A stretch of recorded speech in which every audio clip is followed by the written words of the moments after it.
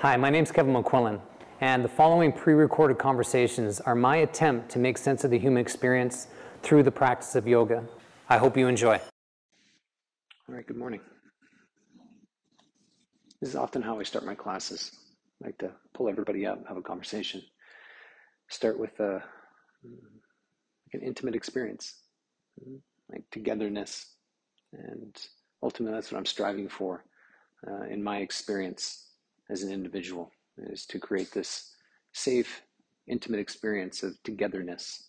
And I would say Peace Retreat is a reflection of that, attempting to collect people and, have meaningful experiences together in various different ways.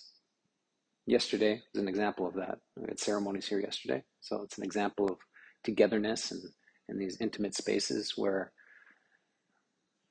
we're attempting to shape who we are as an individual, doing it as a collective. And there's something very powerful in that, very powerful. So I'm going to walk you through the focus of this class, which is on the shoulders, and I'm going to lay out why I'm focused on the shoulders in this practice. What lives in the shoulders is up on the board. Left shoulder, we can hold blame, experience of blame, blaming ourselves, blaming others. We have a tendency of doing that. We can blame ourselves for all sorts of different things, and we can certainly blame other people for all sorts of different things. And also the experience of feeling controlled by others, and whatever that looks like. And there's 1,000 reasons why that's true in our lives, feeling controlled by others. And so that's the left shoulder. On the right, we hold guilt, guilting ourselves, guilting others, feeling guilted by others, right shoulder. And also the experience of controlling, attempting to control ourselves and control other people, other things. And so we hold a lot in the shoulders, and there can be a lot of tension in the shoulders for these reasons and more. And so your relationship to blame and guilt and control live in the shoulders, and useful to rid ourselves of that experience. The body holds. It's one of the reasons why I love yoga so much. You can get into very specific parts of the body as a way to release what we're holding there, perspectives, emotions, energy, these kinds of things. And so I'm going to distill this into a couple of points. The pain of the past, that's true. Lots of pain in the past.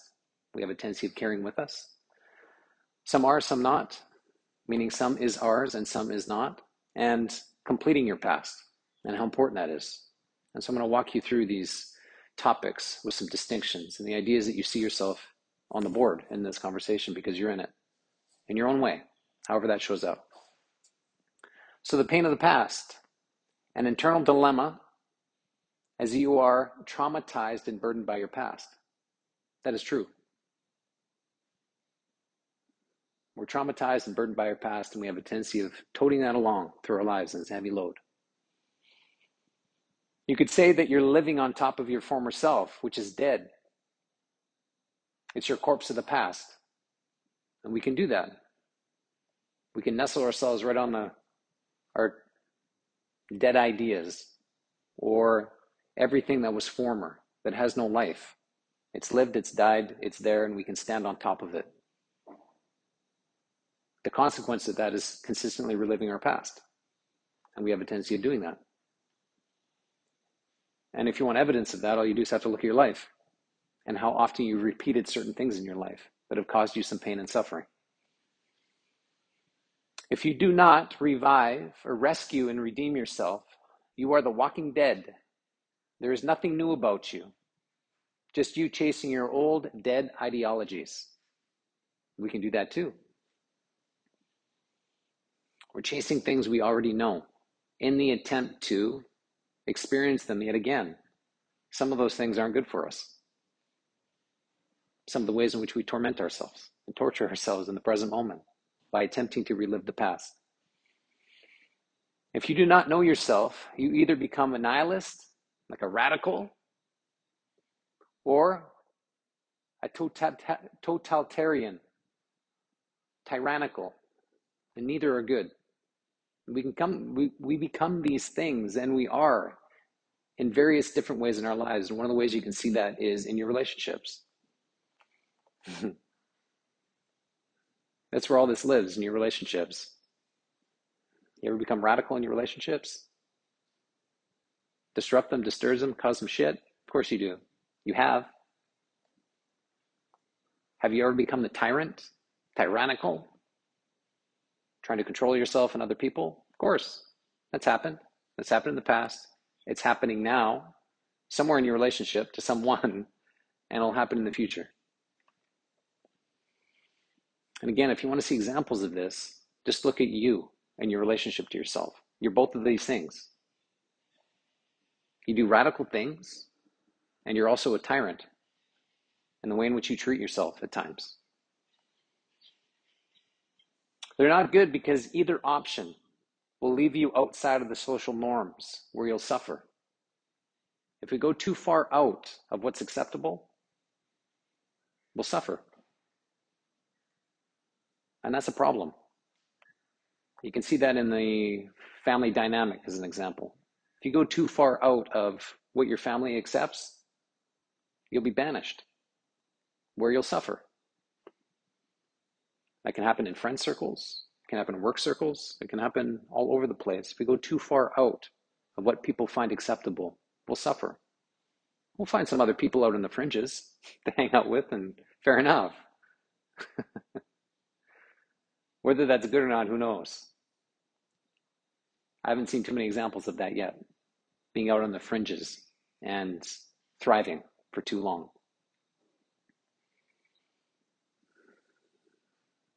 And so this is some ways, these distinctions, and how we can tote the pain of the past along. I'll give you an example, personal example that came to me yesterday. We had a temescal on property yesterday, sweat lodge. And what I was giving to the fire before I went in was worry and fear. Worry and fear. Take that from me, fire. And what I noticed when I went in for the first two rounds was my heart racing and like these flood of thoughts coming to me about that evoked worry and fear. Things I've experienced in the past, things that I'm concerned about in the future, all these different things. And it's like my heart was just going, which led me to this realization of a scarcity mindset, meaning that at times I feel I don't have enough, and what I do have, I need to protect, otherwise it'll be taken from me. And I found that very interesting. I've noticed that before, but just in a different angle, different way. It's like, okay, the scarcity mindset evokes worry and fear. Where does the scarcity mindset come from? What do I feel I have to protect what I have? I don't feel I have enough, and what I do have, I need to protect. And what came to me were these thoughts about my childhood, which are so blistering and so clear to me. It was so interesting. Sitting in that dark, steamy sweat lodge, nestled into the dirt and the mud. That things that I cared about were taken from me without consent. And I can see why that occurred. You know, when I was young, I had this baby blue blankie. Oh, it was so nice that I took everywhere with me. A little safe blanket. And at some point, my parents took it from me without me knowing until I noticed it. It's like, hey, where is it? And that experience left a mark. And then another thought came to me when I was younger. I built this little safe place in my closet, my room. You know, I had pillows and blankets and rock posters and all sorts of different things in it. And I would crawl into there. And that was like my safe space. You know, where I could just be by myself, you know, away from the world, protected. Ooh, I can even feel the emotions coming up. And at some point, my parents thought it was a good idea to dismantle that without talking to me about it. And I can understand. It's like, yeah, it's time for you to grow up. And it's like, okay, fair enough. Take your blankie, your safe place, these kinds of things. And all of these experiences started to come to me in my childhood. And what I noticed was that's the scarcity mindset. Things that matter to me are taken from me. That's the lesson. And that's a lesson, that's an experience I've been toting with me for decades. that have led me to the scarcity mindset that I need to protect what I have because it's soon will be taken from me. A very fascinating insight. And how that can leave me worried and fearful that is coming. It's just around the corner. And how much attention I've had on that throughout my life. And we all know how it goes. What we have our attention on has a way of manifesting. And I've suffered. I've definitely suffered through this particular experience, this mindset and the emotions attached to it, and the way in which I behave when I'm feeling this way. Scared. It's nothing good. It leaves me outside of the norms in some ways, where I'm kind of dangling out on the periphery, suffering on my own, because I have a tendency of not speaking when I'm out there. I get quiet, and I want to be alone. And what's in the absence of that is support, guidance, safety. Oof.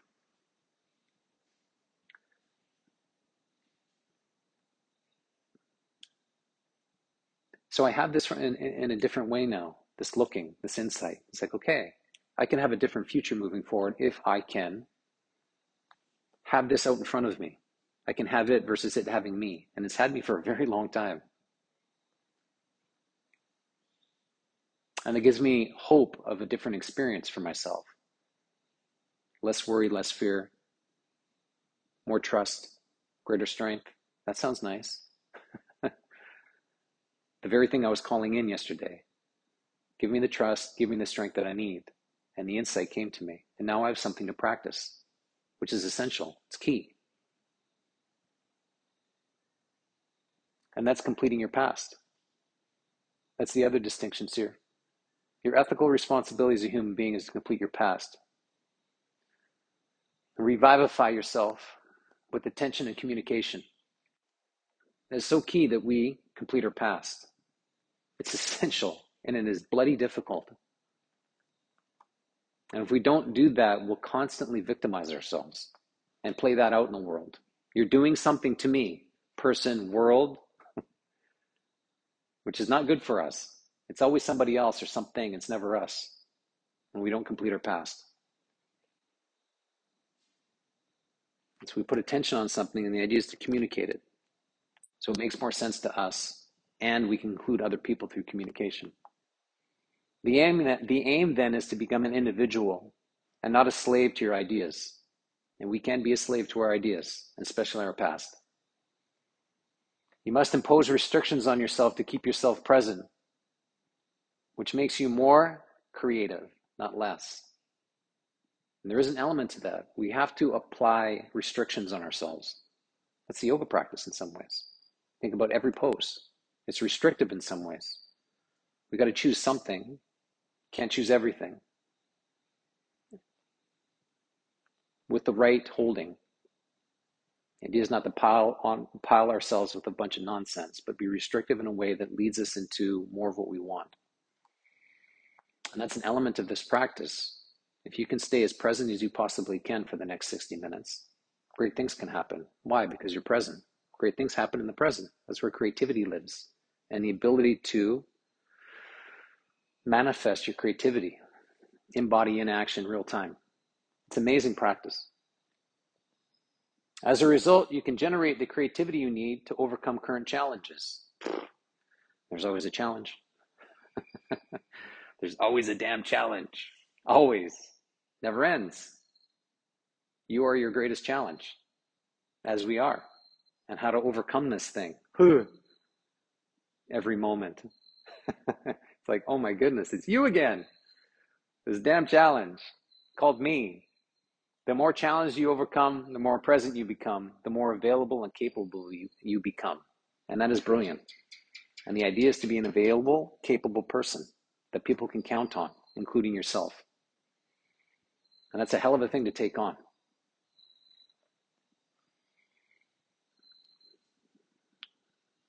And that's what's nestled in this practice. Responsibility, the ability to pull yourself into the present moment and create something that is meaningful for yourself into the future. That's the attempt.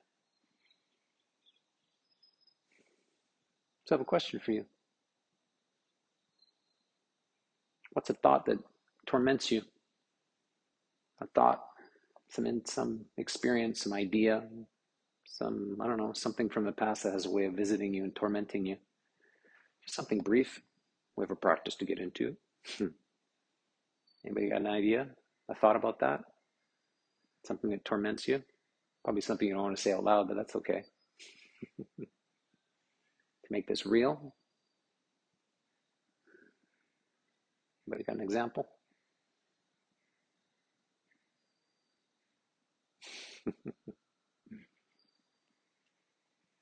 You do.